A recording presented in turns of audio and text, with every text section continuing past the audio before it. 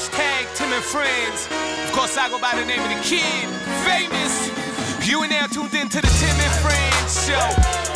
Hello, education, entertainment, coast to coast. Ball it up, call it entertainment. Let's get this started. Uncle Tim, let's start this show in 5, 4, 3, 2, 1. Let's go. McAuliffe and Rubinoff here with you Monday, December 5th. Full 2 hours, too sweet to be sour, getting you set for another game day with the kind of edutainment you have come to expect from Tim and whoever. This time it's Jesse. You know what I'm talking about. Tim and whoever. Yeah, it was Tim and Sis, Tim and Friends, Tim and Donovan today. I think Tim and Donovan. Stopped by for a while Pumped. today. Yeah, we got a bunch of Tim Anns. We'll get you the kind of stats and information. Maybe even brighten up your Monday just a little. We'll try our best, but not anything as ridiculous as the people thinking that Steph Curry could hit 5 full court shots in a row. Did you see this today? I did. Went viral. I know. Okay, you could see that happening. Like one of them. One time. Yeah. That one. Like, I know he's good. I know he's crazy. He's the best shooter of all time. But dear God. So are you gonna let the people in on the secret? It's not a secret anymore. Well, maybe there's some people that don't know. This is not real. This is not real for all the people who thought it was real. Yeah. And I was shocked at the amount of people last night who thought it was real. I thought about it for a few seconds. Oh, no. More than a few. I watched it and thought, like, how did SI send this out? Mm-hmm. There's no way that they think that this actually happened. Is there? No. I mean, it's brilliant editing. It's an exceptional job. Whoever did that deserves a raise, because now everybody's talking about it. But listen, one, I've seen deep fakes, right? Yeah. Like those are scary. Our kids. Those are scary. Our kids are in a whole different world than we're in. Yeah. But this is like deep fake 1, where we just have to understand that people on the internet like to trick us every once in a while. Yeah. No. I mean, there's whole industries. And the odds of being able to do that, even as the greatest shooter of all time, are like 1 in a zillion. Yes. But it wouldn't surprise you if he did it like 1 or 2 of 5. Would it? Not 5. 5 out of 5 would be a bit egregious. I agree. Either way, 2 hours of whole grain goodness is coming your way with friends of the show. Rich Gannon on the NFL, Jeff Merrick on the NHL, Donovan Bennett, as mentioned, on the World Cup, and Shai Davidi from baseball's winter meetings in San Diego. Discovered by the Germans in 1904, they named it San Diego, which, of course, in German means... Tim. Yeah. Right. Yeah. Fell into my anchor man for a second. It just means San Diego. Right. Yeah. Saint Diego. Yeah, nice. Saint.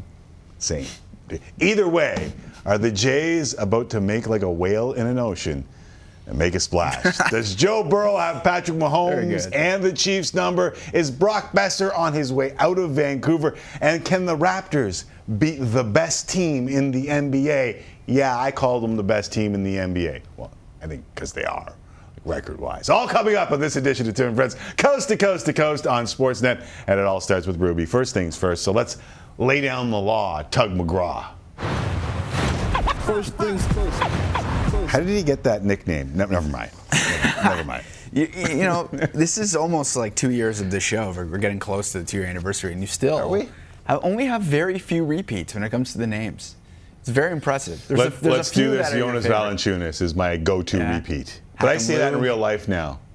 Yeah. Like when we're leaving the house to go to baseball practice or go to volleyball practice, I'll yell out, let's do this, Jonas Valanciunas. So I feel like if that's made the transition to your personal life. My everyday life. Your everyday life. So that's the favorite. Yeah. That's the gold standard. Then. Yeah. Well, it's, for those who don't know, we just stole this from Ted Lasso, where I thoroughly enjoyed What's the Word, Larry Bird, and kept saying around the office, what's the word, Larry Bird? And then it just morphed into us using it with a little tip of the cap to Ted Lasso and Jason Sudeikis. All right. Who we have ripped off a couple times on various iterations of this show. I don't know if you remember Ooh Wee, What Up With That, and Six Arrow Dancing, one of my favorite shows of all time.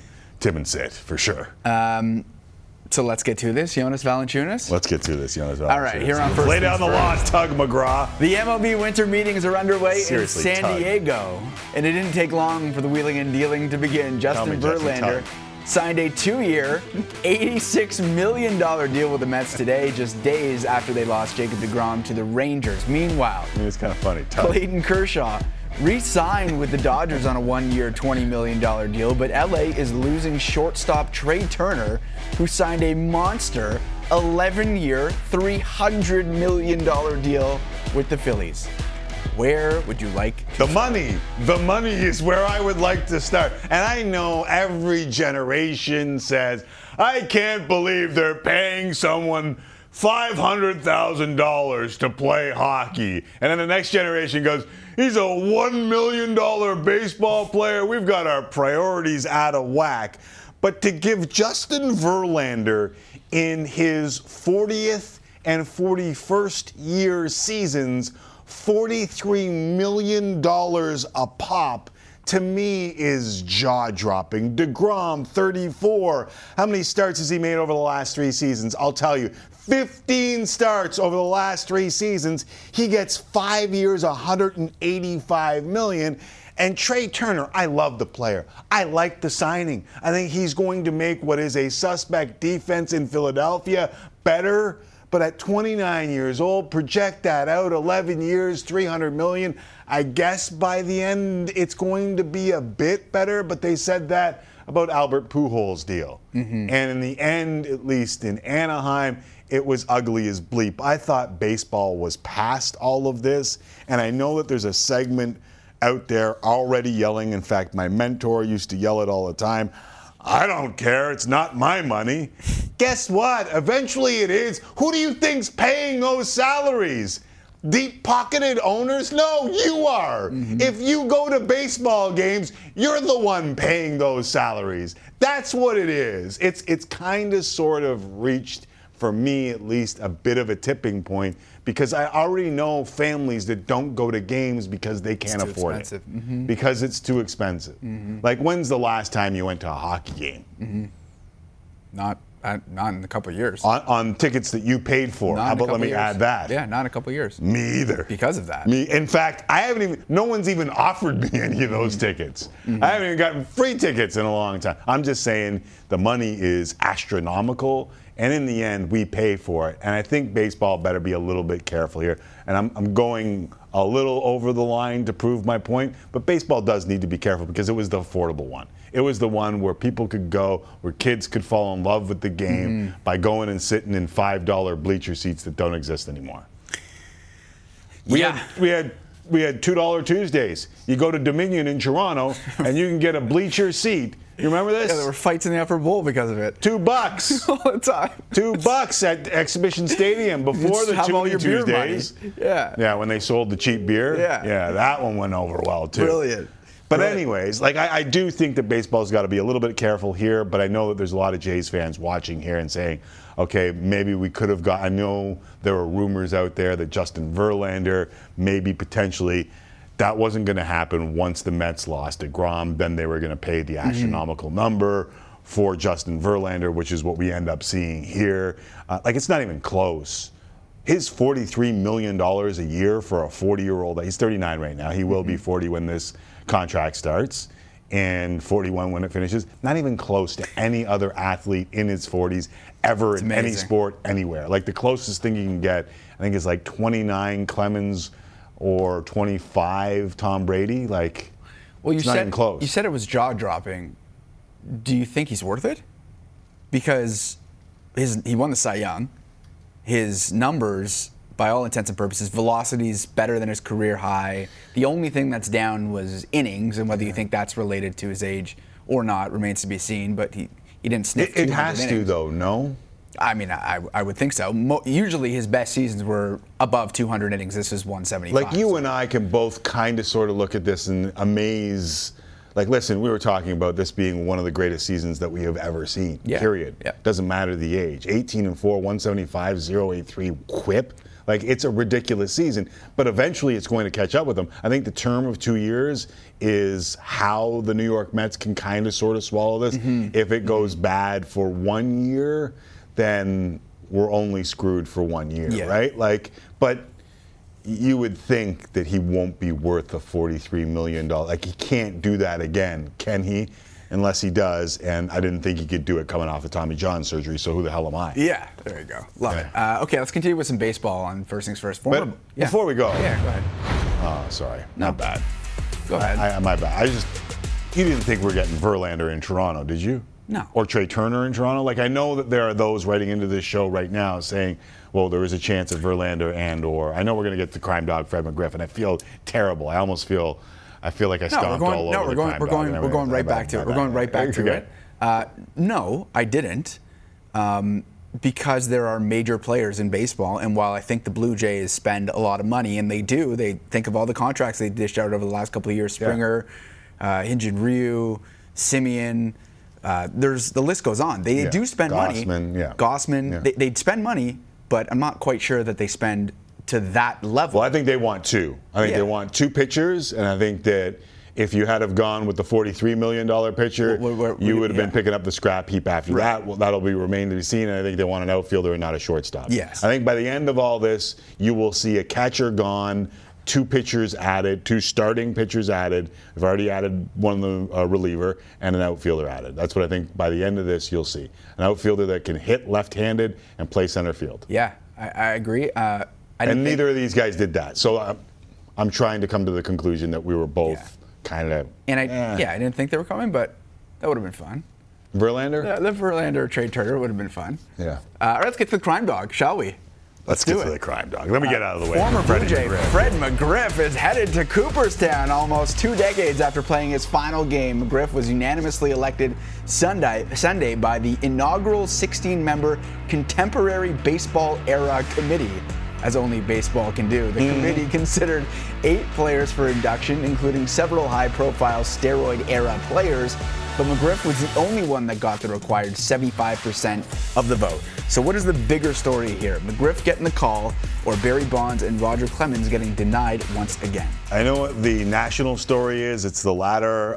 For those of a certain vintage like my own who watch the Toronto Blue Jays, it is Freddie McGriff, without a doubt, who you could almost pencil in every year for 30 home runs and 100 RBIs, which used to be the way that you got into the Hall of Fame. If you were close to 500 or at 500 and above, you were penciled in, but the steroid users ruined all that and kind of sort of changed all that. So it's good to see Freddie get in. I wonder if his entrance into the Hall of Fame may open the door to Carlos Delgado, who got the same sort of disrespect that Freddie McGriff got on his Hall of Fame ballot. But I think it's quite clear Barry Bonds, Roger Clemens are not getting into the Hall of Fame unless it's a veterans committee, because this committee didn't like them either. Yeah, I mean, this one was the players too, right? Yep. Which is, I mean, predominantly players, I should say. And that's the end for me. It's like it's one thing if the media doesn't want those players to get in, but it's a whole nother ballgame if your peers who you played with say, no, that's I kept saying that players were pissed off that they cheated each other. And I think this is proof. What you might get to is guys are replaced, and all you see are young kids who weren't in the game at the time voting on this, young kids now who are voting on this and just look at the numbers and say, oh, those guys should be in the Hall of Fame. Which is possible. And completely and utterly possible. Yeah. But they might be going in when they're gone. Yes, it's a very good point. Yeah.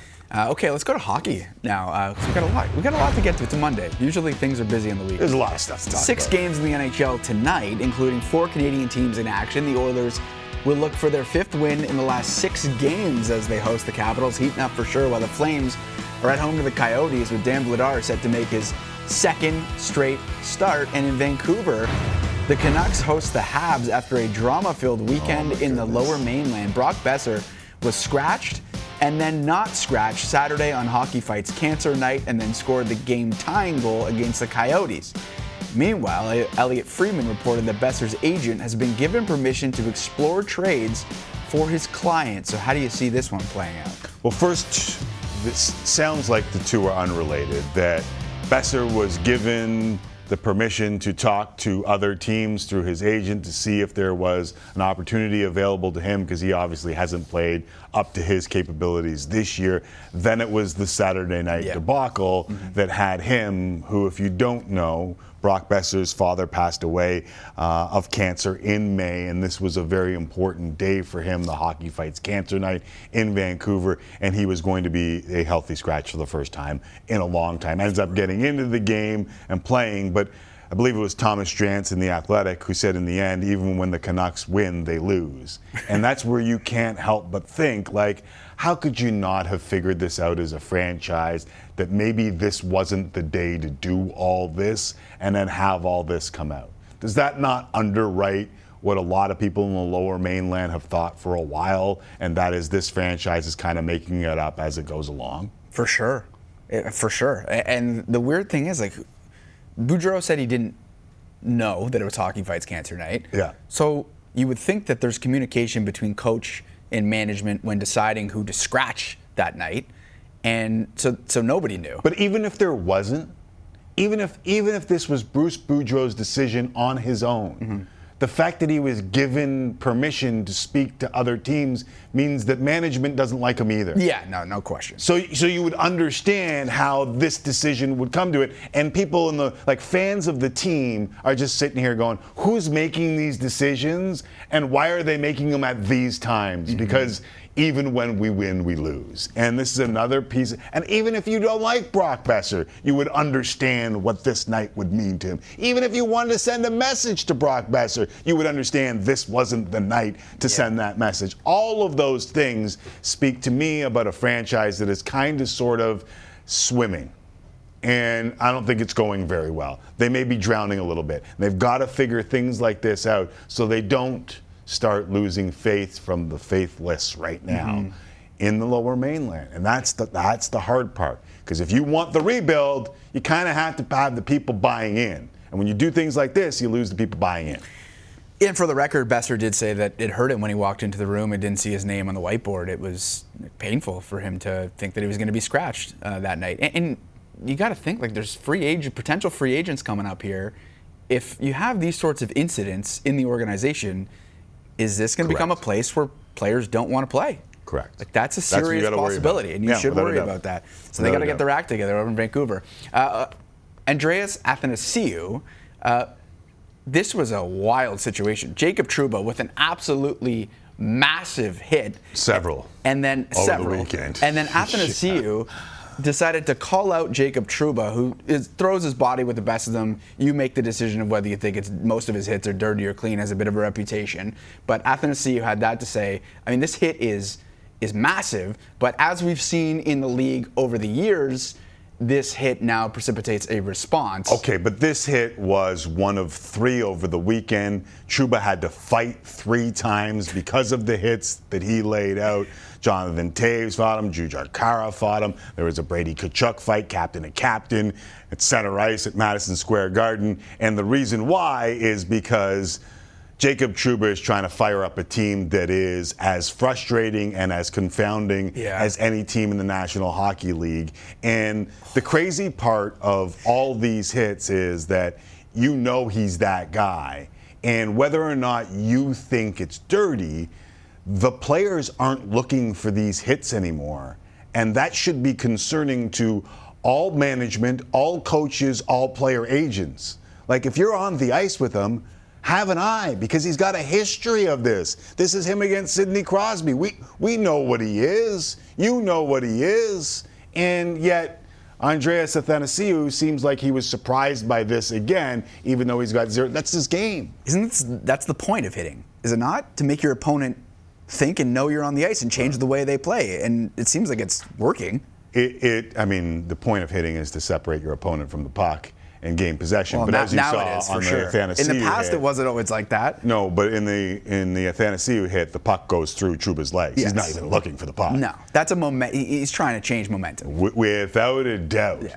And part of me is like, keep your head up. You know he's on the ice. He's already had, like, how many instances where you have to understand, and that's part of why you hit, so that guys have to know that you're on the ice. Right? Did you think it was dirty? It's dirty is a fine line. It's close. It's close. Is it clean? Is it penalizable? I don't know. Is it dirty? Yeah, because guys aren't looking for it. Should guys be looking for it? Hell to the yeah. Yeah. That you got to be looking around. That he's on the ice. Like, the best part about Chris Pronger, who's going to show up on Monday Night Hockey tonight, was that you had to know where he was at all times. Yeah. That was part of the lore, of Scott Stevens. I mean, if Scott Stevens did what Scott Stevens did now, he'd be out of the league. He'd be a pariah. Yeah, they don't do that. Instead, he's in the Hall of Fame. This is the closest thing we have to Scott Stevens. So you be the judge. You tell me at Tim and Friends, do you want this in the game? And I think the answer will be yeah. I mean, I do. I'm not the one getting, hurt by this. Most people want it in the game. As a fan, they're entertaining. Jeff Merrick coming up a little bit later. We will continue the hockey conversation, but I believe World Cup action continues today. We'll get to the Raptors and the Celtics in game time, which was a huge game for the Raptors. I think kind of a measuring stick game for them. We'll get to them in game time a little later on. But yes, the round of 16 continuing at the World Cup. All favorites winning so far in the knockout stages, with the tournament favorites, Brazil. How long are you waiting to do that? Are you going to dance like Sixero used to dance to this? Seven. Look at Sammy, get out, buddy. Sebastian Morin. The hips were moving. Brazil taking on South Korea. Short time ago, and there was a lot of dancing in this one for Neymar and company. In fact, just 7 minutes in, Rapinha centers for Vinicius Jr. He becomes the youngest Brazilian player to score in a World Cup knockout match since Ronaldinho, and he put it in the absolute perfect spot. And here we go, dancing again. It's 1-0, 11th minute. Jungwoo Young catches Richarlison in the area. That is a penalty for Brazil, ensuing spot kick. They gave it to Neymar. The slow run up, and he catches the keeper. Leaning, 7th World Cup goal. They didn't stop. 29th minute. Look at this nonsense. Richarlison jumping away. Nicely done. He might get it back. He does! Oh! That is Brazil in a nutshell. Richarlison, unbelievable skill, finishes with ease. And the Brazil! Cruz 4-1.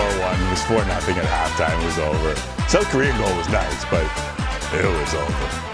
Catchy tune, is it not? It's unbelievable. They might keep playing that bad boy for a long time. First game not as exciting, Japan-Croatia, unless you're Japanese or Croatian. Mayo Yoshida centers.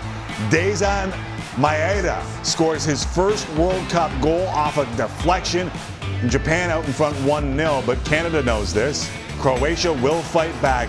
Perisic buries a great header in a great spot. 6th World Cup goal. He's right up there with Davor Šuker, ties things at 1 apiece. 63rd minute. Ball headed towards Luka Modric, hits it off a bounce. Shuichi Gonda, that's a great diving save. So penalty kicks are needed. And guess what? Dominik Livakovic was unbelievable in all this. Here, diving save to the left. Second Japanese shooter. How about a diving save to the right? Livakovic, another great save. That is getting down. 4th round, Yoshida. Chance to get Japan back level. Livakovic. Yoshida will take. He's denied. And Livakovic with a hat-trick of penalty saves. Livakovic, however you say it, it becomes his 3rd goalie to make 3 saves in a World Cup shootout. Croatia advanced to the quarterfinals. 3-1 on the penalties. He was playing the role of Craig Forrest there. So the bracket looks like this, Jesse. Brazil will face Croatia in the quarter. There's some huge matchups, ridiculous. Right? Like, look at this. And it could be Portugal, Spain. But let me just lay this out there. If you're sprinkling, kids, I think Morocco may be worth a play against Spain. I don't even know how you can get much better than that, to be honest, other than Canada being in the mix. Can we play the music again? I'm sorry. As we go to break. Oh, I love it. Can we? Wait, what? I love how, like, you dance like nobody's watching. Everyone should. But except for maybe you. That's what you're supposed to do, right? Who cares what people think? Okay, then get up. Right? No, I'm not getting up. Shai Navini from San Diego as the winter meetings have the hot stove fired up. Jeff Merrick on Brock Besser in Vancouver. All things hockey. Donovan Bennett in studio. That was a hard change. Thank you very much. Appreciate it. Hard cut. Tim and friends, let's go. It's a Monday, kids. This was Joe Cool with the game on the line, and he made it look easy. Wow, the Bengals have just beaten the Chiefs 3 straight times. You did not think you'd hear him ever say that. That is the man, future Hall of Famer Justin Verlander. And Justin Verlander, what a story.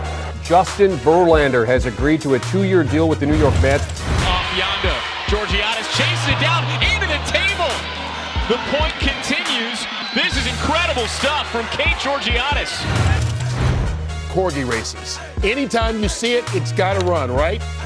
No pun intended. Run. Get it? Yeah, Never mind. It was an accidental slip.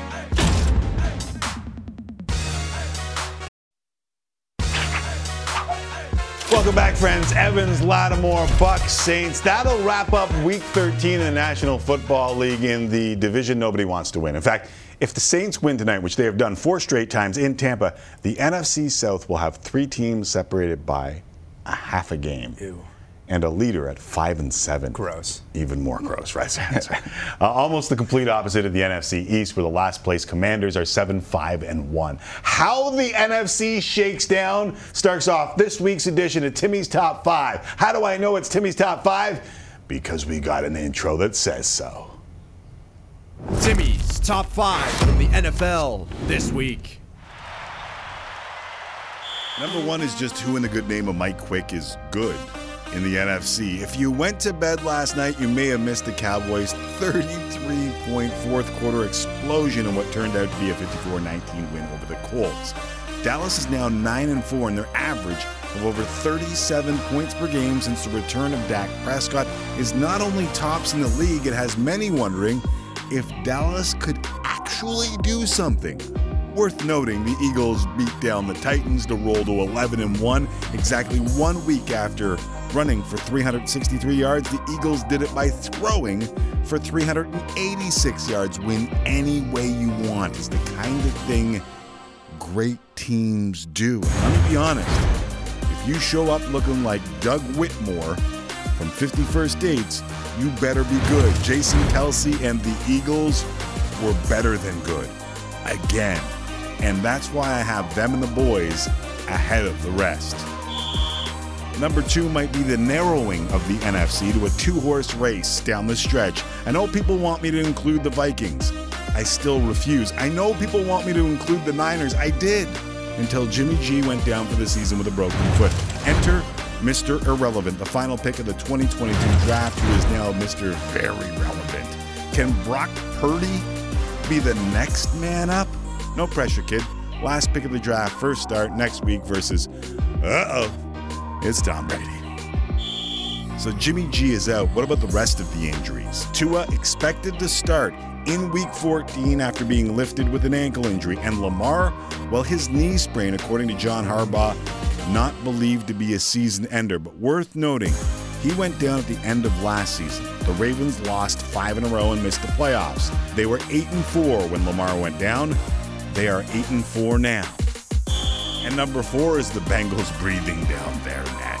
Thanks to an impressive home win over the Chiefs, Joe Burrow is now 3-0 versus Patrick Mahomes, including the playoffs. And while Mahomes hasn't been bad, Burrow has been great. Joe Cool got the Chiefs number? I don't know. But I got a number 5, and it's a warning.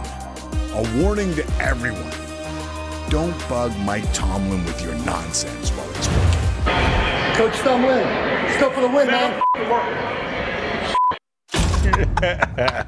Man, I'm bleeping working was the answer. And that's why he's never had a losing record. And the Steelers are making it interesting again, getting back to 5-7 yesterday in Atlanta. Speaking of making it interesting, let's bring on our MVP, CBS sports analyst for the NFL, Rich Gannon, to discuss my nonsense in Timmy's top 5. What's up, Rich? How are you, man? Hey, bro, that's a pretty good top 5 this week. Okay, so let's break down. I think I may have pissed off some folks that live around your neck of the woods in Minneapolis, St. Paul. Let's talk about those Vikings. I kind of have them in the second tier of the NFC despite the record. Do you believe in the Minnesota Vikings? I do. Keep in mind, Tim, this was a team that was 2-5 in games decided by 4 points or less a season ago. This year, they're winning those close games. And, I would just tell you that, I don't know that they're an elite team, but they've won 10 games. They're 4-0 against the AFC East. I mean, Kirk Cousins is playing some good football late in games when it matters the most. And their defense was terrific yesterday. They forced the Jets to kick 5 field goals. They came up with some big stops, a couple big turnovers late. Don't count out the Vikings in the NFC.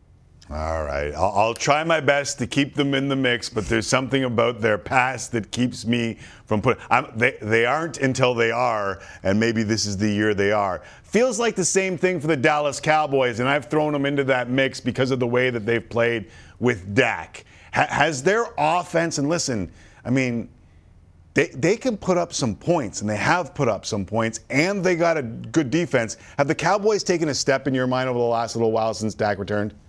Tim, I think they have. I mean, I think this is a team that understands the importance of complementary football. Remember, last night, that game was 21-19 in the fourth quarter. Correct. 21-19. And then, of course, they unloaded they had 33 points in the fourth quarter.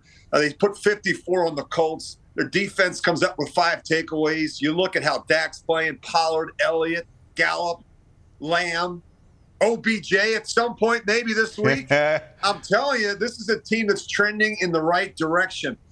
They've got some juice, they've got some playmakers, and they got a defense that can get after the quarterback. Okay, so let's talk about that. You got 2 great backs in Zeke and Pollard, and it feels like Zeke has been very good about the way Pollard has emerged here. That's part of the equation in the locker room, definitely for me. Gallup looks like he's getting healthy again. CeeDee Lamb looks like a star. Would you bring OBJ into this mix? I'm not so sure I would. I like the makeup and the chemistry of this team and this locker room right now. But Jerry Jones, he believes that this is the year that this team can make the Super Bowl and win a Super Bowl, and I think he'll do everything he can in his powers to make that happen. Look, my question is, I don't know where OBJ is out physically. I mean, as a guy that, is he going to come in and is he going to be ready to play? What type of contributions are you going to get from him in December? Is there going to be a setback in terms of where he is at with that ACL? Is there going to be a soft tissue injury? He's going to pull a calf or a hamstring or groin and not be available in January. There's certainly risk-reward here, and they may even be looking at not just this year, but next year as well. It's interesting because they don't need him, right? So it's almost like the Rams last year. They don't need him, but if they bring him in and have him come along slowly, and he seemed to be a pretty good teammate last year, it could really work out for them. But things like this don't seem to work out for the Dallas Cowboys. Well, this is a business that's based on calculated risk. I think Jerry Jones is willing to do that. I think he's narrowed his search to 3 teams. My sense is, if I had a conversation with Stephen Jones 2 weeks ago, I think they're very interested in bringing OBJ, and I'd be surprised if he lands somewhere other than Dallas. All right, let's walk down that calculated risk angle. And Baker Mayfield was released by the Panthers today, which means they couldn't trade him. Nobody wanted him. So now he goes through waivers. There's no chance the Niners pick him up. I know a lot of people are drawing those conclusions on the internet right now. Or can we cheer for that chaos, Rich? I don't think it's going to happen. They signed Josh Johnson, who's played for just about every team in the league. I look at what Brock Purdy did yesterday. I got to tell you, Tim, I was impressed. He looked very comfortable in the pocket, former Mr. Irrelevant, 25 of 37, 210 yards, a pair of touchdowns. Here's the question I have, though, and here's the concern. Mm-hmm. You look at the numbers with and without Jimmy G. Since 2017, the 49ers 38-17 with a healthy Jimmy Garoppolo, just 9-29 without him in the lineup. That was a big loss yesterday for a team that's really playing well, especially on the defensive side of the ball. Yeah, without a doubt. The one I saw from Kyle Yates on Twitter was Christian McCaffrey when he sees Baker Mayfield waltz through the door in San Francisco tomorrow. No, dear God, no. So Miami, are you worried here? Some people were saying that's the first good defense that they played, and they didn't look that good. Others were saying not many people have even done what Tua did in limited time against this defense. What did you make of Miami in their first loss when Tua starts and finishes a game?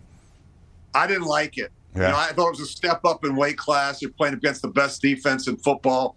Teron Armstead, their Pro Bowl left tackle, didn't play. They lost the right tackle. Jalen Waddle got hurt in the game. Tua hurt his ankle at one point. But here's the problem. They didn't convert a single third down in that game. They didn't handle the pressure well. Tua missed some throws. He didn't look comfortable back there in the pocket. I thought they took a step back against a superior opponent this weekend in San Francisco. Okay, what about the Bengals? Oh, the Bengals. They took a step up. Yeah. I love this football team. Remember, Tim, this is a team that started 0-2. They couldn't protect Joe Burrow. He was sacked 13 times the first 2 games of the season. Yeah. Since then, they've won 8 of the last 10.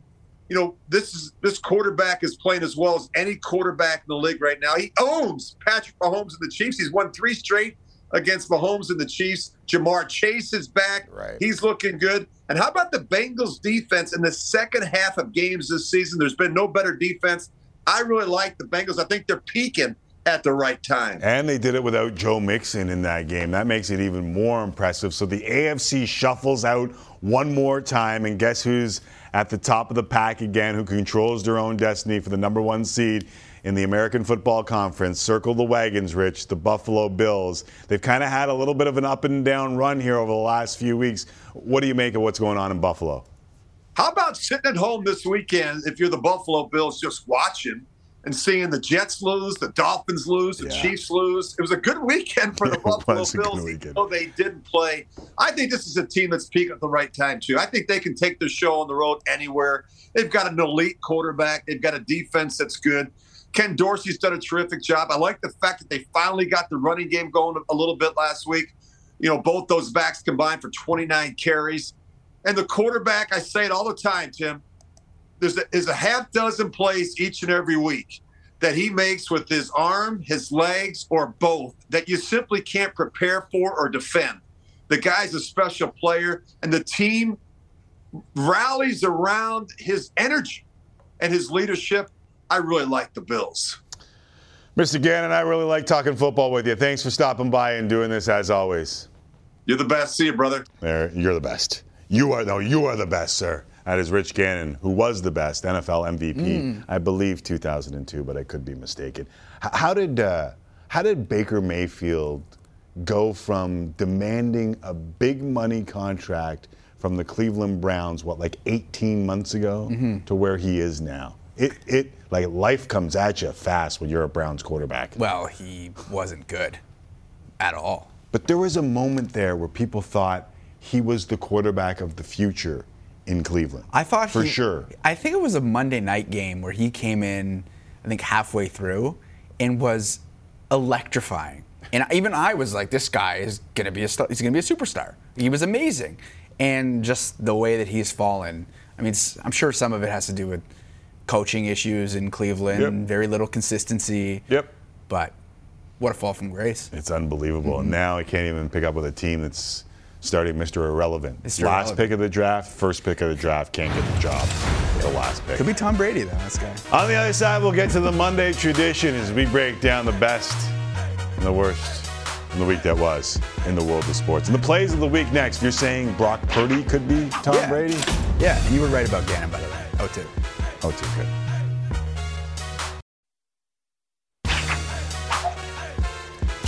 Welcome back, kids. The latest episode of How Hungry Are You? with Serge Ibaka, presented by Samsung Bespoke, is available now on Sportsnet now. Sportsnet.ca, as well as YouTube. This week, Serge is joined by Canadian chef Matty Matheson. Here's a sneak peek. who's the most overrated celebrity? Shit. See, you want me to talk? Why don't you talk? Who's the worst basketball player in the world? No, my question's mine. Also, who's the worst basketball? Do you feel comfortable saying who the worst basketball player is? Doesn't Matty do the pizza place, Maker? Isn't that his? He's got so many, I can't keep track, honestly. Don't you go to Maker all the time? Yeah, well, my in-laws love it. Maker's very good. Yeah, no, it's quality pizza. I think What's your favorite pizza I think spot? that's Matty. I mean, I don't want to. No, we can't do that here and piss off, but I think that's Matty. I think one of your favorite pizza spots of all time, which isn't close to me, so I can't get there a lot, is Matty. No question, it's one of my favorites. No question. And if that's him, a job well done. Do you know it's one of my favorites? The Plays of the Week. Nice. Very well done. So let's get them going, kids. That's right. We are off and pacing in what is a feisty Plays of the Week. What are those, corgis? Corgis, yeah. The Queen's dogs. Yeah. Jordan Binnington feeling a little bit of feisty this week. What's he doing? What is he doing? I don't know. Eventually he's going to have to drop the mittens. Eventually he's going to be called to task. With a forward, not just a goal. like these two dudes, Liam Stützle and Colin McKenzie this weekend. Look at this. It didn't last very long. Peterborough on top. Good old OHL goalie fight. This is the McDavid appreciation section of the PO Dubs. You've got not one, but two. You don't think it's ridiculous? Connor McDavid gems. We have these every week? No, I am fully on appreciation mode. Just sit and enjoy it. It's unbelievable. Every single week we have goals like this from him. Without a doubt. Ridiculous. You can only hope to contain Mitch Marner right now. 19 straight games with a point. Absurd. It's absurd. It's pretty damn good. New York Jets yesterday can only hope to be contained. Wearing Mighty Ducks jerseys on their way in. By the way, they lost. Chargers lost as well, but put up a good fight. How about this catch? Justin Herbert, Keenan Allen, fourth down. That was to make it a one-score game, too. It's not like I bet on the Chargers or anything. Cowboys having fun, dropping 54. Zeke does this every year with the Salvation Army. Yeah, he does. When the first time they got in big trouble, now everyone just loves it. Kind of like the world. Everyone reacts and then there's something. Torts, you having fun? Oh my goodness. You're asking me dumb questions, guys. Really dumb questions. Jesus. All right, I won't ask if you're having any fun. I know that Anthony Davis is 55 yesterday to follow up 44. He's got 9 straight of 25 or more. And don't look now, Lakers have won 8 of their last 10. We knew we could do it to stay healthy. King James looking good. And speaking of some people's royalty, they're not mine. Some people's. Wow. Yeah, Will and Kate. What? That's not my royalty. I don't care what they're. I don't care who's on my. He's very good. He's still a Commonwealth. He's very good. He's very good. By choice or by, never mind. Continuing the royalty theme, Patrick Mahomes drawing comparisons to the GOAT Michael Jordan. He dunked. Yeah, that was so cool. I mean, on the Bengals. The commentators didn't know if it was in, and he was running back to the bench because he knew it was a touchdown. He knew all along. Reminiscent of Michael Jordan dunking on the Monstars. One of my favorite movies growing up. Yes. Who did this better? Alexander Mattison faking the injury, down to knees, followed by the twerk, or Lo LaBonta of the NWSL who did it first. In fact, Madison said, "You're the feeling in my life. You're the inspiration." She was better. Would you do this? No. What kind of question is that? Look at this. Have you ever seen Slam Ball? Professionals. This is Slam Ball on steroids and a half. I had a trampoline in my backyard with a net around it. We played Slam Ball. Not a big deal. But not like that. Not like that. No. John Morant looks like he's playing Slam Ball. Yes, he does. And there's no trampoline? No, there's no trampoline. Same with Zion Williamson. John Starks like. All he needed to do was start baseline. Yeah. The spin back against the defense. How about Zion working himself into an MVP conversation? Just another dunk for Zion. It's like McDavid. Christian Watson, not bad of late. I guess Rodgers trusts him now. Yeah. Is that all it is? He's his guy. And that was a rushing touchdown, too, by the way. 8 touchdowns over the last 4 weeks. Not bad. But nothing was better than this volleyball rally from the NCAA. Cougars up 5-1. Jackson rolls from the back row. Adams on the outside, off Yonda. Georgiades chases it down into the table. The point continues, and Georgiades runs back onto the court. And she's in the play still. This is incredible stuff from Kate Georgiades. The resilience from the Cougars. The table's still on the ground behind the court. And the Cougars win the point. They're hoisting Kate Georgiades in the air. Georgiades. What an effort. What the hell is going on? The table's still on the ground. Check out the table. That is unbelievable. When was the last time you played volleyball? Like my daughter plays volleyball, so whatever. I screw around Beach volleyball or whatever. A couple of years. I played it. You know, I was grade 8 city champion. Not a surprise. Eh? Great athlete growing up. Grade 8 city champion. Yeah. What were you going to say? I was just going to say I played it in Queens, Canada, and it is exhausting. Oh, yeah. Beach volleyball? Underratedly exhausting. Is that a flex? I played that in Queens, Canada? Yeah. Shirt was off. Not a big deal. How big shirt was off? It's not the same as it used to be, though, Jesse. I've seen you in the wardrobe room. Anyway, we'll talk baseball. Coming up next, Jeff Merrick, Donovan Bennett. Please stick around. Jesse will keep his shirt on, I swear. Tim and Friends, time for Tim and Friends. Tim and Friends. Tim and Friends, time for Tim and Friends. Tim and Friends. And now, time for real sports talk with Tim McAuliffe and friends of the show. Thank you very much. Sheepdogs back here. Hour number 2 on Tim and Friends. Full hour across the network, which will include Donovan Bennett joining me in studio, Jeff Merrick from the Merrick Estates in the Greater Toronto area, and Shai Davidi from the Winter Meetings in San Diego, which just stands for Saint Diego, as Jesse told me earlier on in the show, and not what Will Ferrell told me it stood for in Anchorman. But we begin on the ice regardless, and nowhere near San Diego. Rogers Monday Night Hockey gets underway tonight. Hockey Central, 8 p.m. Eastern, will be followed by the Caps and the Oilers across the country. Plenty of star power on show in that one. Speaking of star power, how about Gene Principe in Edmonton? Oh, Gino. Tim, the Edmonton Oilers getting set for Game 2 of a 4-game homestand at Rogers Place, coming off a real thrilling game and atmosphere with a victory on Saturday night against the Montreal Canadiens. I'm expecting the atmosphere to be just about as good tonight at Rogers Place because it's the Washington Capitals and Alexander Ovechkin. Yes, the 2 points are big for both clubs in the West and the East, but the bigger picture is what the Great Eight has done throughout his National Hockey League career.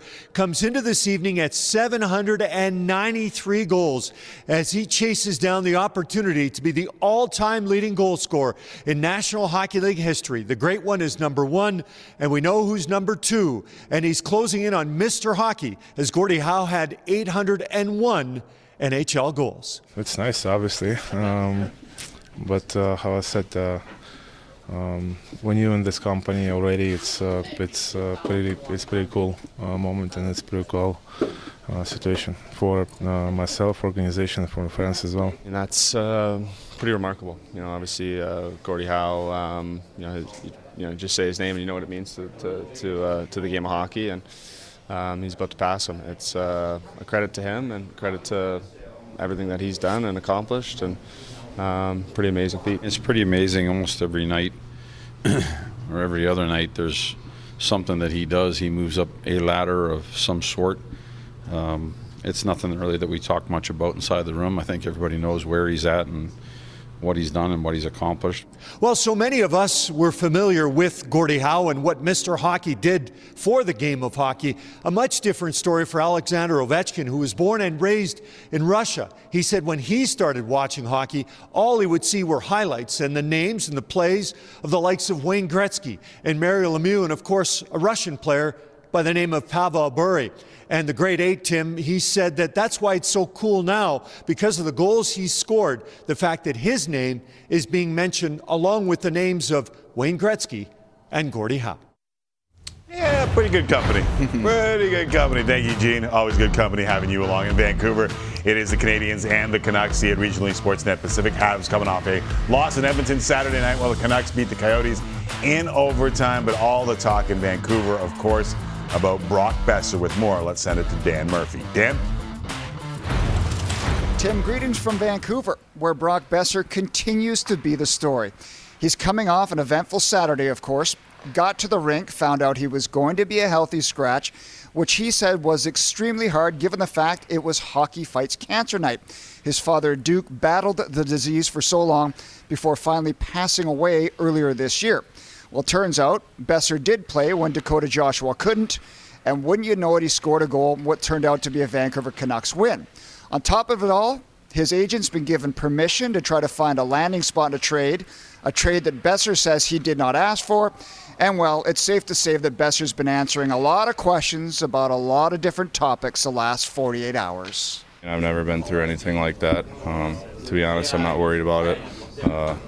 I've always expressed how much I love it here, and I'm only focused on getting a win for our team tonight. I believe that we have a lot of unbelievable hockey players in this locker room, and that's my only focus, is continuing to get better as a team with these guys and get a win. It can't be easy. I think Brock's done a lot of great things for this organization and played a lot of great hockey, and you're going to go through your ups and downs in seasons, and it's how you battle through it. And he showed a lot of character last game, a lot of mental toughness to come in and play the way he did and contribute. And I have no doubt in my mind he's going to continue to do that for the rest of the year. Now, Boeser is in the lineup this evening. In fact, he's been promoted. He's playing alongside Pettersson and Ilya Mikheyev. But one thing to keep an eye out for, Quinn Hughes didn't skate this morning. The coach called it a maintenance day.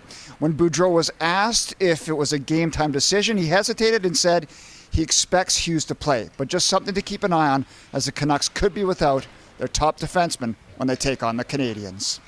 Tim? Love rolling through Western Canada. Thank you, Murph. The Flames hosting the Coyotes tonight. You can see that one. Sportsnet 1. A lot of talk about goaltending in Calgary. With more on that, the finally coiffed Ryan Leslie. Ryan? Tim, last week, Jacob Markstrom had some very strong comments about his play when he just said, I suck at hockey right now. And since then, there's been a lot of talk from the outside about confidence and where he was mentally about his game. On the inside, though, they're very happy with the performance that they've seen out of Jacob Markstrom. Numbers are improving, and certainly they have complete confidence in him. But now, for the second straight game and for the first time this season, Dan Vladar will make back-to-back starts. He, of course, has 2 wins in his last 2 outings over Florida and Washington, and tonight he will start against the Arizona Coyotes. Certainly, Darryl Sutter said, listen, this is about rewarding Dan Vladar, but it's also about giving Markstrom a little bit more time to find his game. Mention the Arizona Coyotes. It's a chance for the Flames to welcome back their old teammate, Juuso Välimäki, who never really did get off to a great start in his tenure with Calgary, certainly with injuries and opportunity. Spoke with him this morning, and he simply said, listen, I'm enjoying my time down here, playing a little bit more free, a lot more positivity. A fresh start was exactly what I needed. Tim. Nice, Ryan. More hockey with Merrick coming up, and we'll discuss those Jacob Trouba hits as well. Getting a lot of feedback on that. MLB winter meetings underway in San Diego. Didn't take long for the wheeling and dealing to begin. Justin Verlander, 2-year, $86 million deal, 43 per, just days after the Mets lost Jacob deGrom to the Rangers. They replace him with Verlander. Clayton Kershaw re-signed Dodgers 1-year, $20 million deal. But LA losing shortstop Trey Turner signed a monster 11-year, $300 million deal with the Phillies. Yes, we are already underway in San Diego, which is why we are fortunate to have the services of Shai Davidi, who joins me now from a crowded hotel lobby looking like convention area in San Diego. Shai, welcome back to the show. How are you, buddy? I'm all right. What's going on, boys? Oh, same old, same old. I know you're in a crowded lobby. That means things are happening. Any of these deals that you saw, I just mentioned, shock you today? Nothing really shocked me, but the one that obviously sticks out, especially for people who are following the Toronto Blue Jays, is the Justin Verlander deal, because the Blue Jays were, to some degree, engaged in that conversation. And it's interesting, I think, that they were playing in that kind of level, because seeing where the dollars landed, the Blue Jays would have had to have been in that kind of financial area to be in the discussion, Justin Verlander. And while it's not necessarily a direct reflection of kind of exactly how much money they have, I mean, it is indicative of some of what they can do financially this offseason. So I think as we're really trying to piece together what is plan A for the Toronto Blue Jays, what's plan B, et cetera, I think that's an interesting little nugget of information, kind of gauge financially some of what they're working with. I said earlier that when the Mets lost DeGrom, that pumped the number up even higher on Verlander because the Mets really wanted to replace him. But from what you're hearing, the Jays were in on this? Yeah, they were. And I mean, I don't know this part for a fact, but I'm going to guess that probably there were a lot of teams who were willing to go 2 years for him, and that the Mets probably pushed it over the finish line by adding the third-year vest. I mean, that's sort of the difference maker. We just think about Verlander's age, how many miles he's got on the odometer, all those things. I think a lot of teams are going to be careful about the third year there, probably comfortable at 2, maybe a little bit wary at 3. And so I'm just guessing, again, I'm guessing on that, but I wouldn't be surprised if that was a bit of the difference maker there. And look, the Blue Jays tried to make a run at Verlander last offseason. By all accounts, they fared fairly well there and at least impressed him, or at least made him think about it. So logical that they would follow up again this year. I don't believe that they felt they were going to be the favorites or anything like that. But again, this is sort of the area where they're shopping, some of what they're thinking. And to me, what's intriguing is whether this was plan A, plan B, plan C, and how they respond from here. But the one thing that myself and Ben Nicholson-Smith, our colleague, have been hearing consistently over the day today, everything is Jays are all over pitching in every aspect of the market, and they certainly at the top end. And now, where do they move to from here? Okay, so we know that John Schneider is speaking at around 6:40 p.m. Eastern Time, 3:40 local where you are in San Diego. Ross Atkins going at 7:30 Eastern. Do the math, 4:30 local for you. So. What do you expect the Jays offseason to look like? I know we're not going to get much out of them today. I know you're going to try and get a few things out of them today. But how do you expect this offseason to go for the Jays? Yeah, I mean, we're going to try to get all the secrets. They're pretty good at guarding them. Yes, they are. Look, I think it's pretty clear. They're obviously getting at least one starting pitcher. I mean, I've said this all along. I do think they're going to end up getting a second or at least someone capable of starting as well, because they're not ready to commit a spot to Yusei Kikuchi in the rotation. And you just do the math, that leaves them with 3 starters right now. So that's 2 holes to fill. And they're going to get, in all likelihood, a left-handed hitting outfielder. In an ideal world, is one who plays a significant portion of the time or is fully a center fielder. How they go about that, there's still a lot of avenues, right? Because not many of the dominoes have fallen yet. And one thing that I feel, and certainly some suggestions that I've heard from others, is that the Blue Jays may need that catching market to develop to bring some clarity, because do they use one of their 3 catchers to either get an outfielder or to get a starting pitcher? And then if they do that, then that leaves them one other avenue in free agency. But I'm going to go back to the Justin Verlander thing here.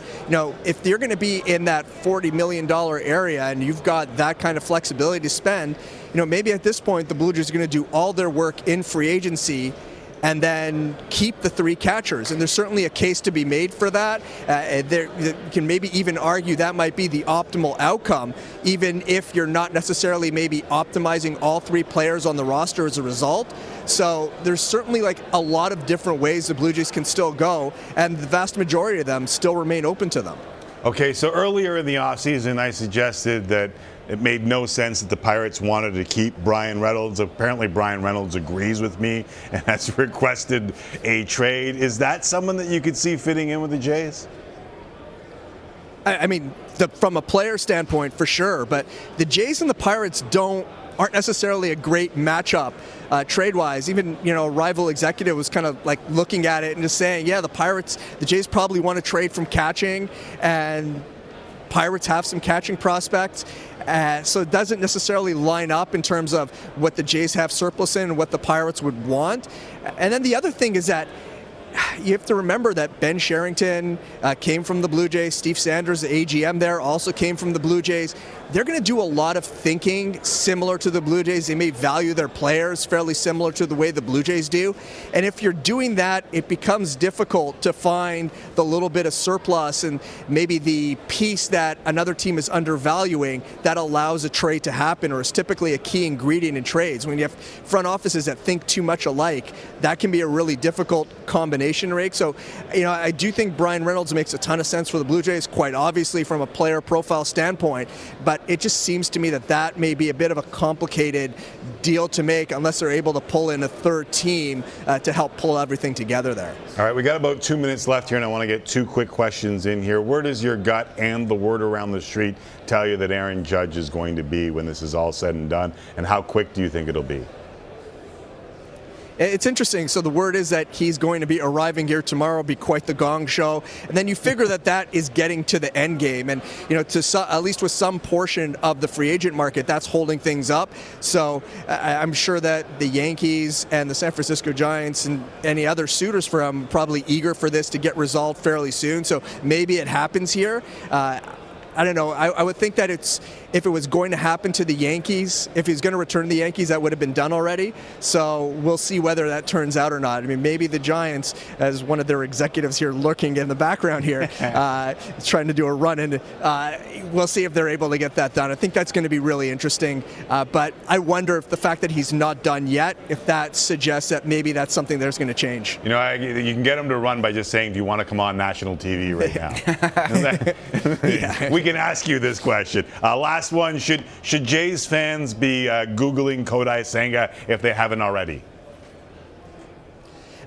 There's legitimate interest, and I've been hearing his name not just for this season, but in years past too. He's definitely someone that has been on their radar, on the radar of a lot of major league teams for a number of years. So I do think that the Jays have expressed interest in him. The Jays have been on that. They've scouted him heavily. So they're going to be involved. Are they going to get him? I mean, we'll see. He's going to have a very interesting market, but he's the type of guy who could potentially come in at a bit more of an affordable number and potentially give you an upper end type of talent. There's certainly some risk there if he doesn't transfer exactly like he was in Japan, but the ability is certainly intriguing. All right, Shai, appreciate you powering through. People walking by you with suitcases, obviously rival executives jawing you while you're trying to do a live hit on national TV. People think it's all fancy and bright lights. Sometimes you got to plow through it. We appreciate you doing it with us, buddy. Anytime for you guys. There is Shai Davidi in the middle of what I believe to be a Hilton in San Diego. He's a pro. What can I say? San Diego's Manchester Grand Hyatt. Fancy. Well, you fancy that must be nice? Yeah. Well, what must be nice is us getting him a private room to do that hit. Yeah. Because that's got to be tough. I'll be honest with you. I can hardly talk when people are talking around me. Of course. That was like 500 people. Did you see the woman telling the story, obviously, of some sort of fight? No, behind? Yeah. Throwing hooks. And That's a talent, for sure. Without a doubt. Yeah. All right, time for a break. On the other side, another talented young man. Jeff Marek will join us. Busy night in the NHL. 4 Canadian teams in action. We'll visit with Jeff Marek and discuss Flames, Oilers, Habs, and oh yeah, the Vancouver Canucks and Brock Besser next.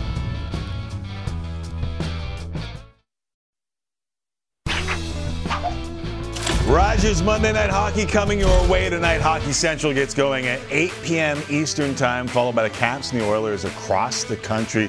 Some pretty good talent on the ice over on Sportsnet 1. It is Coyotes and the Flames, while the Habs and the Canucks is available regionally on Sportsnet Pacific. Joining me now is the host of the aptly named Jeff Marek Show. Also does some stuff with 32 Thoughts and my friend Elliot Friedman.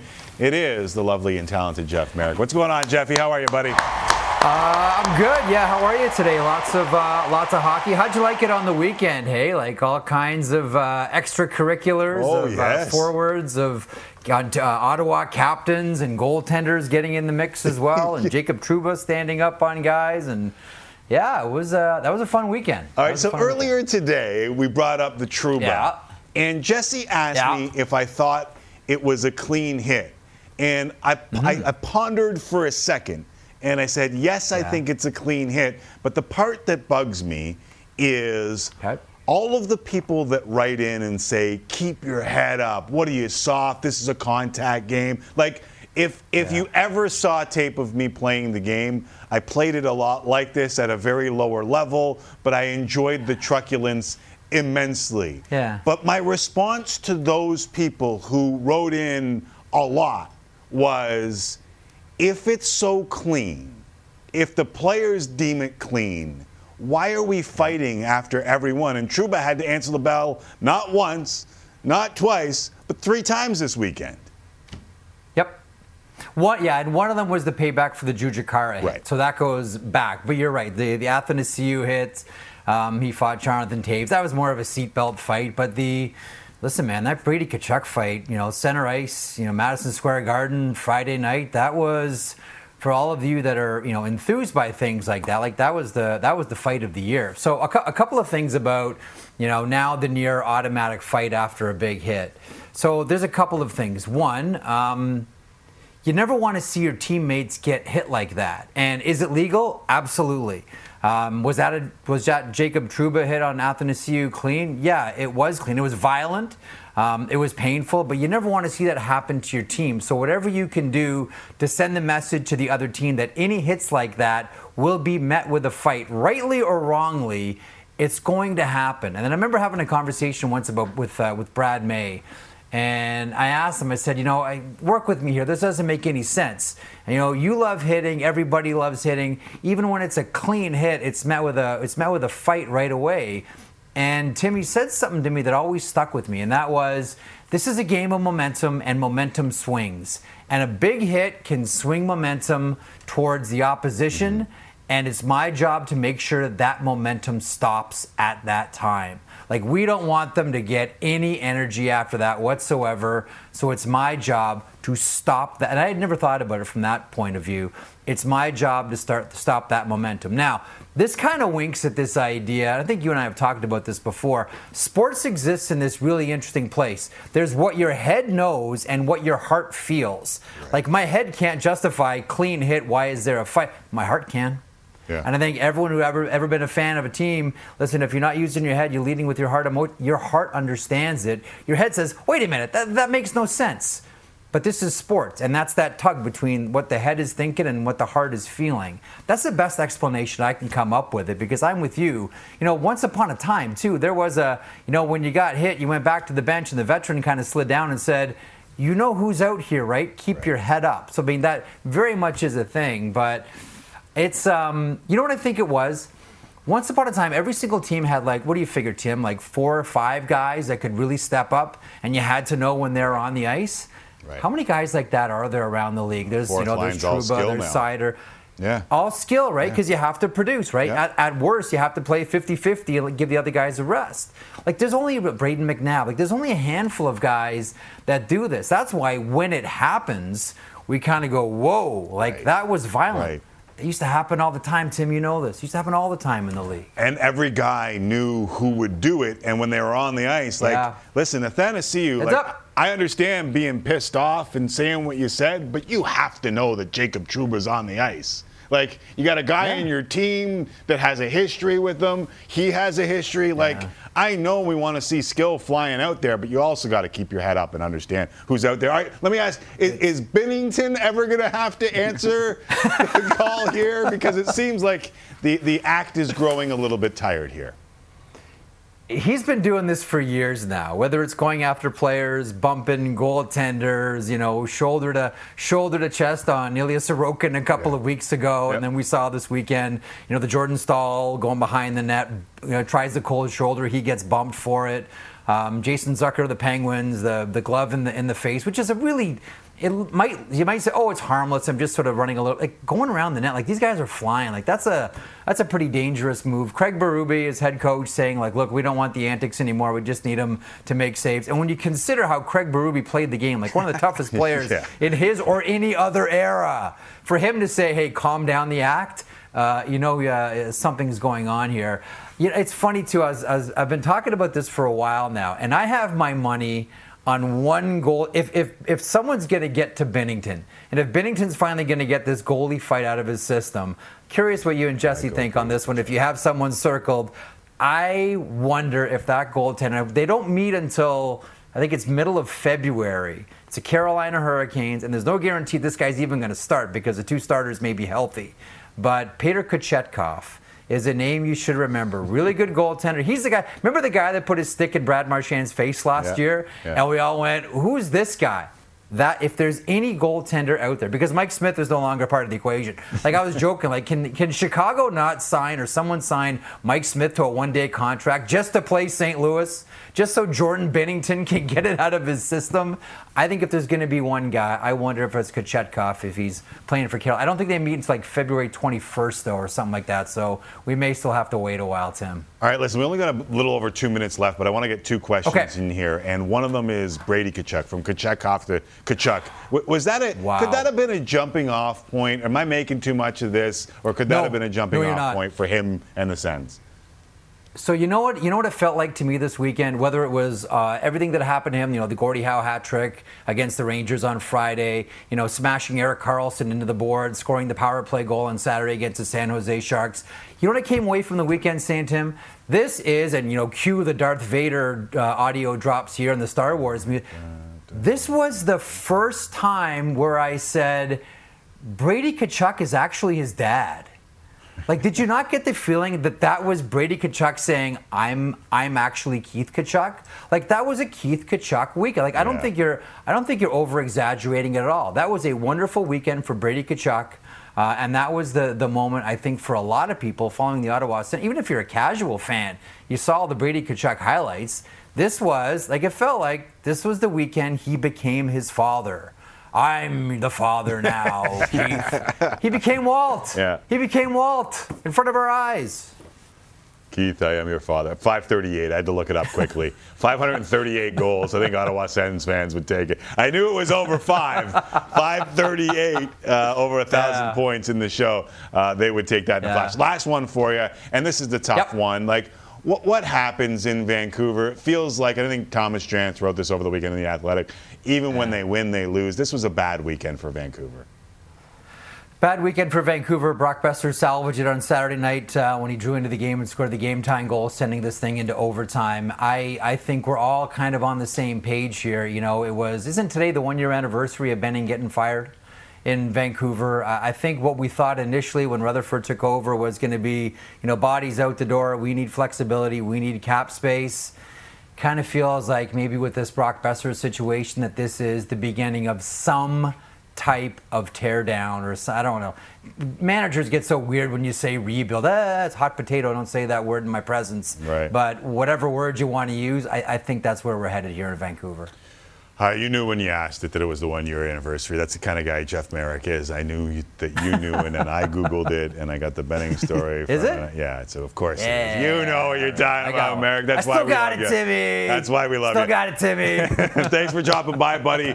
Wish we had more time to continue this conversation, but you can check it out, 32 Thoughts, and or on his podcast. The Jeff Merrick Show. That is Jeff Merrick. Coming up, we will revisit the World Cup highlights from earlier today, plus Donovan Bennett will stop by in studio. We're rolling on every sport we cover, and maybe some questions off the field when it comes to FIFA with Donovan in studio. Next!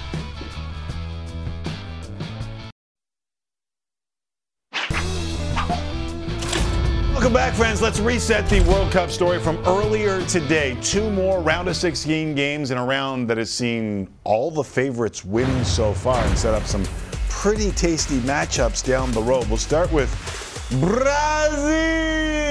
And man, did they play Joga Bonita today. How about this? Vinicius Jr., nice touch. They're dancing. Whenever I say Brazil, we play the music. How about this nonsense from Richarlison? The skill, and then 1, 2, 3. Back of the onion bag. We dance again, this time with the coach. Oh, they danced all the way to the quarterfinals. 4-1 over Korea. By the way, the Korean goal was really nice. Just not as nice as all of that. This is Japan and Croatia. This was a good game. It was hard fought. This was early on. Daisen Maeda, first World Cup goal. Japan ahead 1-0. Then Perisic finds a corner with the head. This is unbelievable. Puts it in the perfect spot. Ties things at 1 apiece. We would need the penalty kicks to sort this one out. And in the shootout, Croatian keeper Dominik Livakovic was unbelievable. He came up huge, not once, not twice, but 3 times. Comes just the third goalie to record 3 saves in a World Cup shootout. Croatia advanced to the other quarterfinals for the second straight World Cup, 3-1 on penalties. So check this out. Here are your quarters. Netherlands, Argentina, Croatia, Brazil, England, France. It could work out. We haven't had an upset yet. If we don't get an upset tomorrow, it could be Spain and Portugal in the other quarterfinal. Though, as I said earlier, I think he should sprinkle a little on Morocco. I think they got a chance. I think they're better than people think. Donovan Bennett joins me in studio, and man, are those some tasty quarterfinal matchups. They certainly are. An Elite 8, if you will. Yeah. Did you not have time to show the 3 lines? Because you know they're flying. Well, they played not today. I don't know if you know this. Oh, I'm just saying. I was just doing today's I think Canada wants to see them again. Oh, yeah. There we go. Yeah. That's Jordan Henderson. Is that who that was? That's called bossing the midfield. Some Harry Kane. Harry Kane. We were not worried that he had scored. Foden. Yeah, finally we get some Foden. Saka. Yeah. Do you know this boy is 21? was megged on that goal. But He's 21. Jude Bellingham, 19. Yeah. Captain of Dortmund. Are you kidding me? Yeah. Are they ready to take it? Because honestly, I can show you, but I bet England before their game against Senegal because I just thought it was good value at the time. And even now, they're the 4th pick to win it. And if you look at the run of play, they've been pretty damn good, but it's England and they don't win anything, so I'm kind of scared. That's true. Listen, I in pools, I also bet for England. But I also sprinkled in an entry under Rowan Bennett for France and Desmond Bennett for Brazil, just to make sure that our bases are covered. Okay, listen, could they? Yeah. Are 10 of the 11 starting 11 spots firing for them? Yeah. But Mbappe could have 3 brilliant moments and the game's over. Correct. So, listen, at this point... No, but to draw France at this point in the tournament is a tough draw. However, this isn't France. Like I know they've got more depth than maybe any other nation on planet Earth, but they're missing Pogba and they're missing Ben. Like these are really good players. Yes. Although, are they missing Benzema? There's some rumors that he could be might be able to rejoin at some point. I don't know how you say, hey, Olivier Giroud, top scorer in the history of our nation. Mm-hmm. How about you come back to the bench? Isn't that crazy that he has been an afterthought, but still it's been on the end of so many goals? Yeah, and think of how good that country has been to pass Thierry Henry as the nation's all-time leading scorer, and then someone to go, hey, maybe that Benzema guy could pop back into this lineup. And although I will say this, like, Olivier Giroud is a fine-looking man. I think he's done pretty well in all of his endeavors in life. Let me just put it that way. You think he's okay? Yeah, I think he's all right. No matter how it works out, he's still got that title, which is unbelievable, all-time leading scorer for France. And he's also got all the other stuff that goes with being Olivier Giroud. Listen, imagine how many titles France would have in this generation if they didn't fight each other. Like, as long as they're not fighting, or their moms aren't fighting, or their wags aren't fighting, they are a problem. Yeah. So maybe the fact that there is a really good France 11 that are not in Qatar right now might be the reason that they don't win, but they're so talented. But I mean, we could have a similar conversation about Brazil. Yeah, we could. We definitely could. And Brazil's been good, and it's going to be fun to watch. So it's been unbelievable on the pitch, and off the pitch, I think we could describe it the same way. It has been unbelievable for so many different ways. You and I have had discussions about paradox. It feels like we're in the midst of another paradox when it comes to this World Cup. Yeah, and I just want to enjoy the football. I just want to enjoy the spectacle of the World Cup.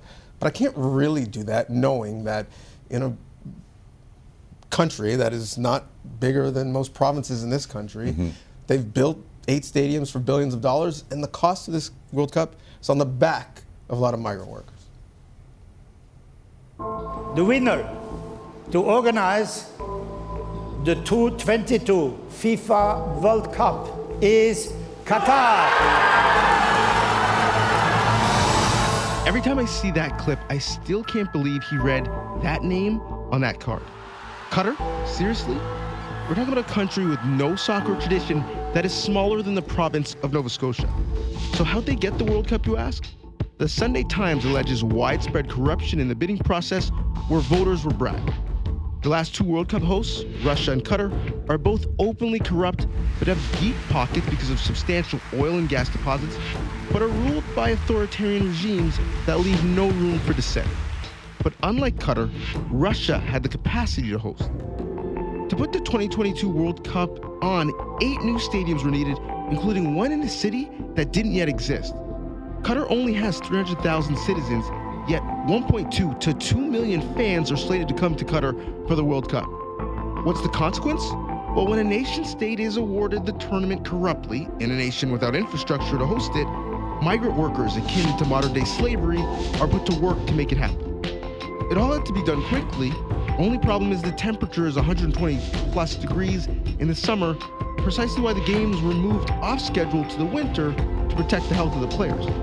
But nobody cared that the workers still have to work through the summer to get the stadiums ready to play in the winter.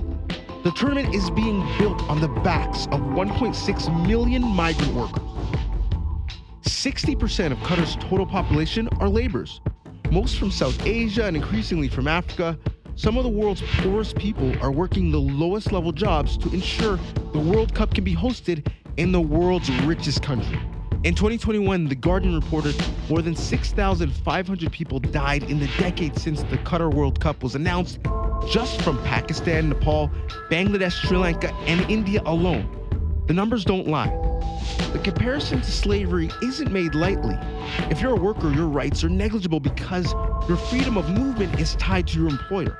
Contracts aren't kept, you're paid what they choose, and your employer takes your passport and prevents you from switching jobs. If you try to leave the country, that's considered breaking the law. Sounds like slavery to me.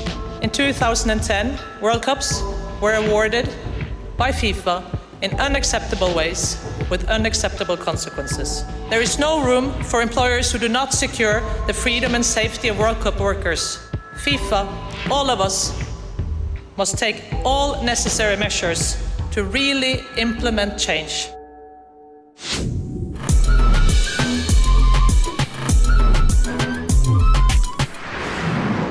What's the end game? The Real Housewives of Dubai. Seriously. Their Middle East neighbors in Dubai have laundered their reputation to such a degree that the lifestyles of the rich and famous from the Western world are opting to bring their money there so often it has become reality TV. Qatar wants to be the new Dubai, and this is their coming out party. Hosting the World Cup gives Qatar a reason to spend money on infrastructure they need, stadiums, hotels, subways, to be a travel hotspot and a Fortune 500 business partner. This was already happening in Qatar as the capital city, Doha, was being built as a modern metropolis, but over the last 12 years, it's happened at an accelerated pace in preparation for the World Cup. Qatar is the smallest country to ever host a World Cup, yet the spend was $220 billion, 15 times more than the next expensive World Cup. The fact is, there is a real human cost to the most expensive World Cup ever. This concept isn't new. The most recent sports washing example is Live Golf, but it dates back all the way to Hitler's Germany hosting the 1936 Olympic Games. So in summary, Qatar is a regime where workers' rights are limited and many poor men died to make a few men rich during this tournament. FIFA is akin to an international crime syndicate, and soccer is a mirror to the world. This doesn't mean you can't love this tournament, as there is nothing wrong about being so passionate about the country of your birth or ancestry so much you want them to do well on the world stage playing the world's game, but it does mean that you can hate the fact that people died to deliver this tournament to the world, and it happened for over a decade while the rest of the world sat back and watched. Final word to Jurgen Klopp. You are all journalists. You should have sent a message who didn't write the most critical article about it, and not about because it's Qatar and things. No, about the circumstances, which was clear. The process was not right. A lot of people took money for the wrong reason. We all let it happen. I remember the show that Sitzklero and I did when Russia and Qatar were announced, and it did not hold back. I can tell you that, Jurgen Klopp. But this is interesting because while we were watching that piece, you and I got kind of embroiled in a conversation on whether there is the next line or we'll see what we're seeing next World Cup, and it's just 3 countries hosting the World Cup, all with pretty much existing stadiums, save for Toronto. Yeah. Well, condolences to TFC and the Argos, who will just go away for 6 weeks. Right, and we're going to build things on here and there and there that don't make sense, but whatever. And there'll be a stadium with seats that can't be filled for the games that happen after the World Cup. I think the playbook is being told to us, has been read to us. Our boy Infantino, when he wasn't, basically saying that, migrant worker, me and you, same, yeah, same. Disabled person, yeah. I feel your pain. When he wasn't going on that ridiculous, freckled kid. I got shoved in a locker 2 decades ago. You're dying at your job. Same, yeah, for sure. When he wasn't doing that, he openly said, "Hey, North Korea, how you doing? You won a tournament?" Like, this is what he said in the opening press conference. So I think it's very clear. They're going to go where the money is. He was brought in to clean up Sepp Blatter's mess, which is now a Netflix special. It arguably has gone. Actually, I don't know if you can argue it. I think it's gotten worse. Right. I don't even know if Sepp Blatter would say, "Budweiser, I know you paid us millions. Too bad, dude. Qataris are actually running this tournament." Yeah. So I think it ends up being rotated to either continents, because that's the only way it makes sense in North America. The whole continent has to chip in, or multiple countries like the Women's World Cup, or oligarchs. Those are your options, multiple choice. Regimes. All right, we'll figure this out. There may be a tipping point. We'll discuss that. Time for one last break. Can you stick around, Donovan? We'll do a little game time. I mean, you've asked me on TV, so I don't really have a choice. Yeah, no, you don't. I got some prime time for you next. Will you stick around for that? Of course. That's better. Is that better? We'll lure you in with that? Prime time. Our Monday tip of the cap, a little different this time around. Our tip of the cap goes to Deion Sanders for making the quiet part loud. Yeah, sure, I would have loved to have seen primetime stay at Jackson State and bring historically black colleges back to prominence, but we knew his ego couldn't do it. He had to go to a Power 5. He chose Colorado 12th in the Pac-12. And he came out firing, from introducing his son as the starting quarterback to telling kids already there they better get ready to get replaced by his Louis Vuitton luggage. Where's Shedeur? Shedeur? And this is your quarterback, all right?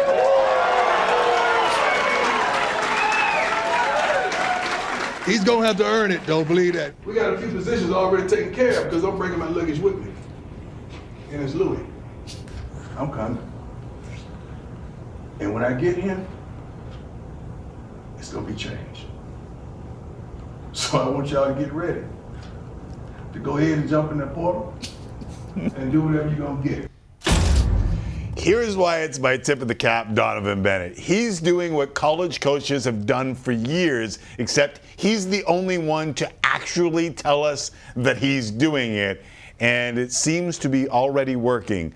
A source at Colorado, this on Twitter, tells me over 200 recruits and portal transfers have reached out in the last 12 hours, some of them 4 to 5 star caliber players. Deion Sanders has a chance to make some noise before signing day. NIL money is also rolling in, I'm told. No idea if it will work, but like the rest of the world these days, it seems like reality TV, and this one, at least, I am here to see. I'm here to see it as well. I'm not as excited as you are, but also, I think you missed the part of the press conference that I found fascinating. Do you have this? Can we roll this? You brought your own clips? This is actually, this was the call from Colorado. Must be the money. Because ultimately this is what this is about, is it not?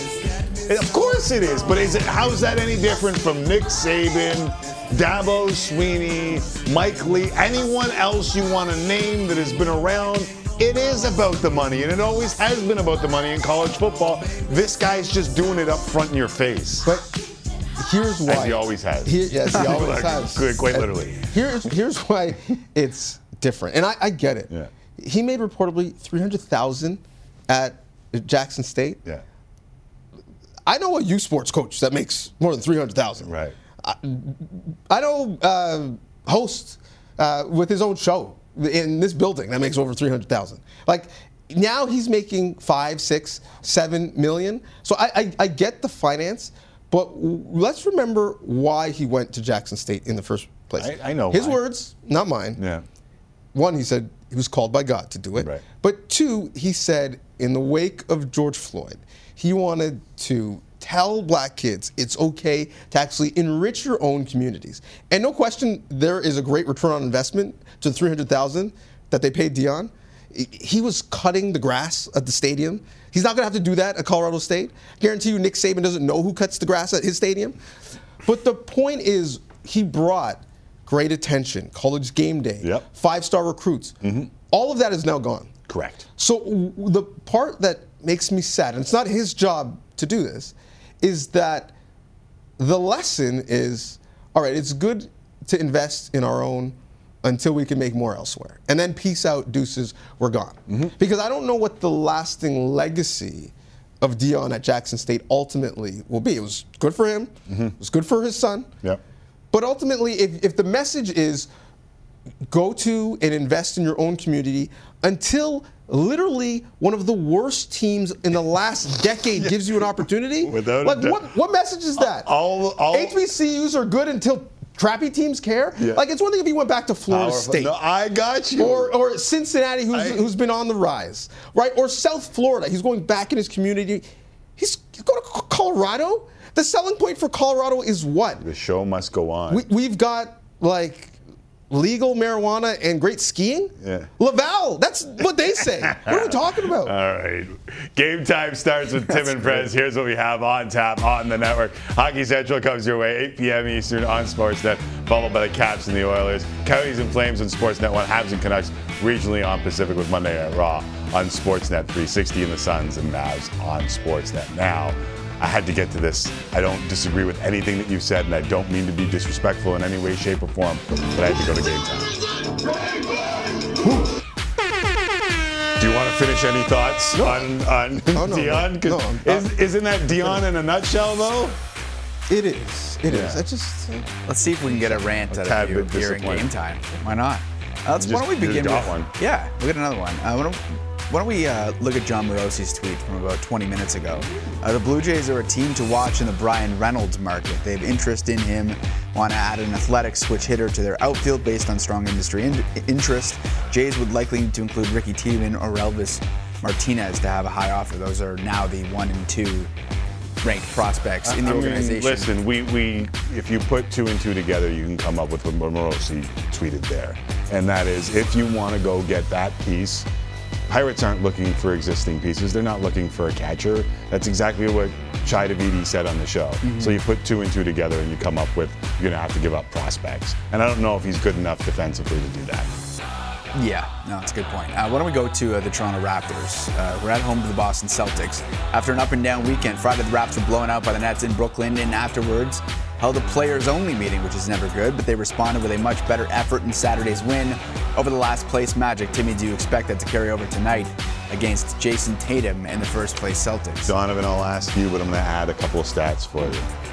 Celtics are the best offensive team in the NBA. They're first in points per game. They are first in three-point percentage, and they are first in three-pointers made per game. Do you think it'll carry over for the Raptors tonight? I do. You do? I do. Wow. So this is this feels like a real measuring stick game for the Raptors for me. Like where you figure out what they've got, because there's some expiring deals in the next 2 years where you really got to wonder what you're going to do long term with this franchise, no? I agree. I think this entire year is research and development, understanding exactly what you said.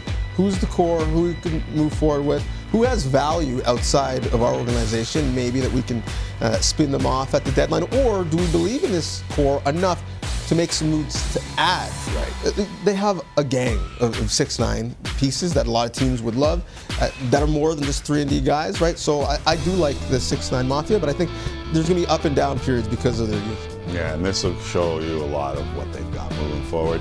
Donovan showed us a lot. We appreciate it. Jesse, as always, Hockey Central coming your way, 8 p.m. Eastern. We'll talk again tomorrow.